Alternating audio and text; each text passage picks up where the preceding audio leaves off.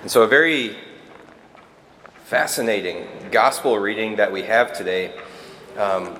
It's interesting because we see the devil literally tempting God, right? Let's not forget, Jesus Christ is fully God and fully human. And so Jesus going through this for us shows us how we beat those temptations. Of course, Jesus was never going to give in to these, but it helps us to understand the way we're meant to deal with temptations by following the example of Jesus Christ. And so as I was reading through this, we've got the three sort of different temptations, but I saw four different tactics I think I see going on here from the devil as he tries to tempt Jesus. And so I want to go through those and just how we would overcome those four things. I'm sure there's more that I'm missing, but these are the four that jumped out to me, all right?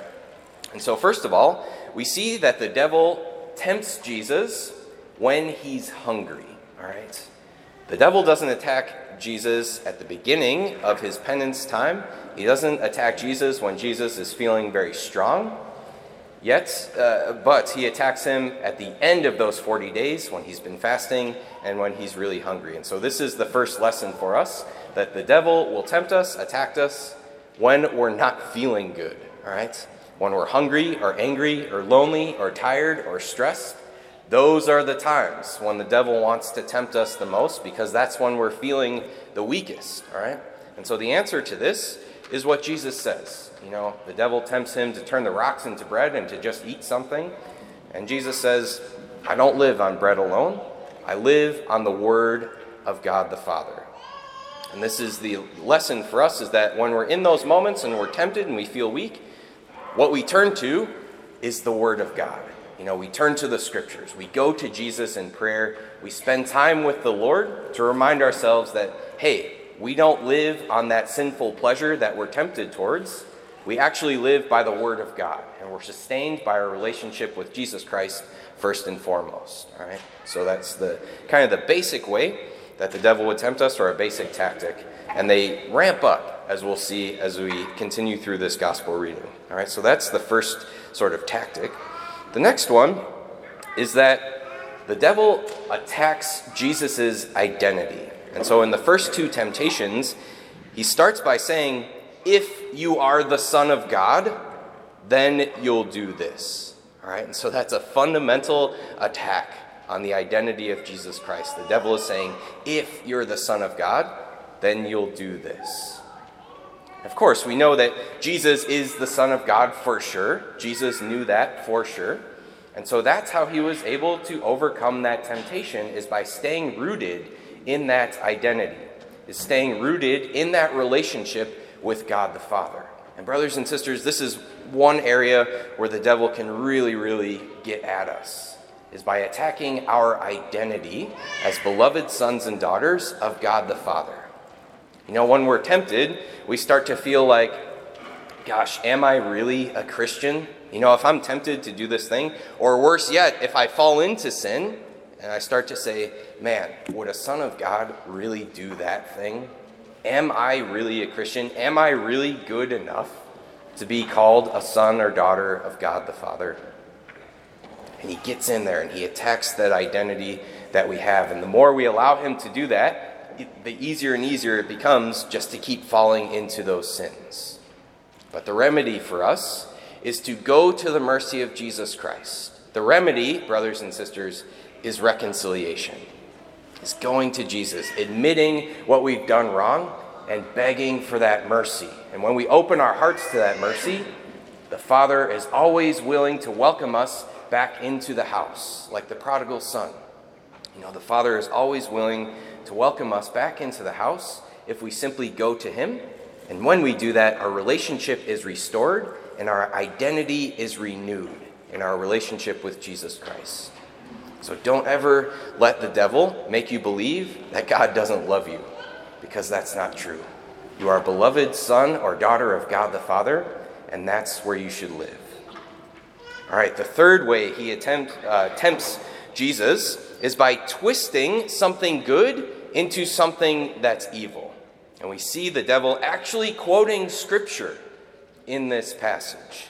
So he's taking something that's obviously good, Scripture, the Word of God, and trying to use it in a way that is bad, or trying to use it to get Jesus to do something wrong.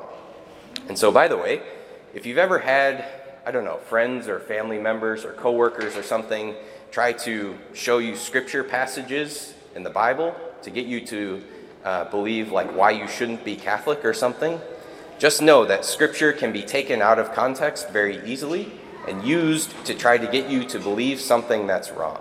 All right? We trust in the scriptures. We trust in the authority of the Catholic Church given to the church by Jesus Christ to truly interpret the scriptures. And we can cling wholeheartedly to the interpretation that the church gives us, to the gospel way of life, and to all of the teachings on faith and morals that the church has handed down to us. And that's the remedy, is that sometimes we can, focus only on one single area of our Christian life and emphasize that so much that it's to the detriment of the other teachings of the church. We emphasize one thing too much and we forget about the other things.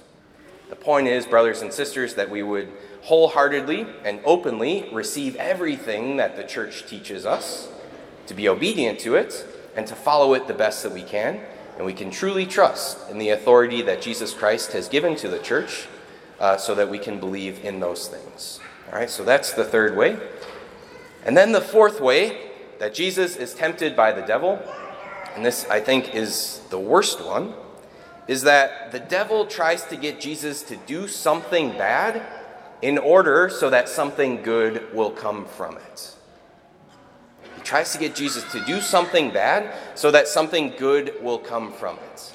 The devil knows that the heart of Jesus Christ wants nothing more than to save all his people, that all of the people of the world would come to salvation by receiving his love. And the devil plays on that. He says, if you would simply bow to me, then I would surrender all of your people to you. And hey, that would be a good thing, right? If the devil surrendered and allowed all people to go to Jesus, that would be a good thing. But of course, Jesus knows he can't do that one bad thing by bowing to Satan in order for the good thing to happen.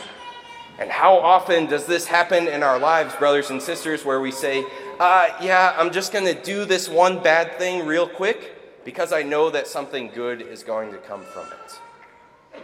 We can't do that. We have to remember that every sin is an infinite offense against God, our Creator. It's not right for us to do something bad because we think something good is going to come from it. That's against our Catholic morality.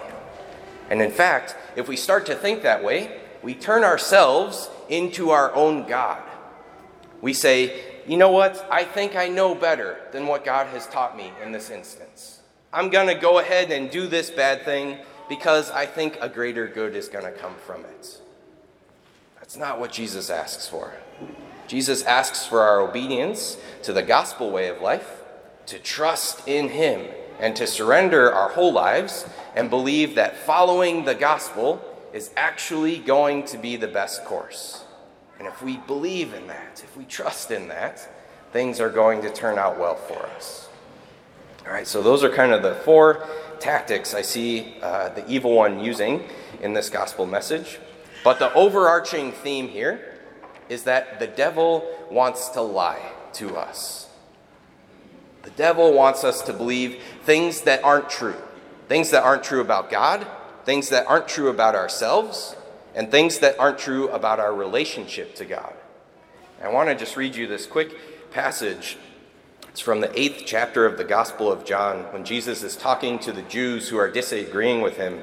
And he says this about the evil one. He says, "You are of your father, the devil, and your will is to do your father's desires. He was a murderer from the beginning and has nothing to do with the truth, because there is no truth in him. When he lies, he speaks according to his own nature, for he is a liar and the father of lies." Brothers and sisters, we're not meant to participate in those lies. We're meant to live in the truth. We're meant to live in the light.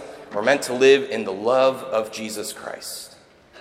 So let's do our best to learn those truths and to cling to them with everything that we have. Let's place our identities only in our relationship with Jesus Christ. Let's trust in his example and his saving help that he gives us.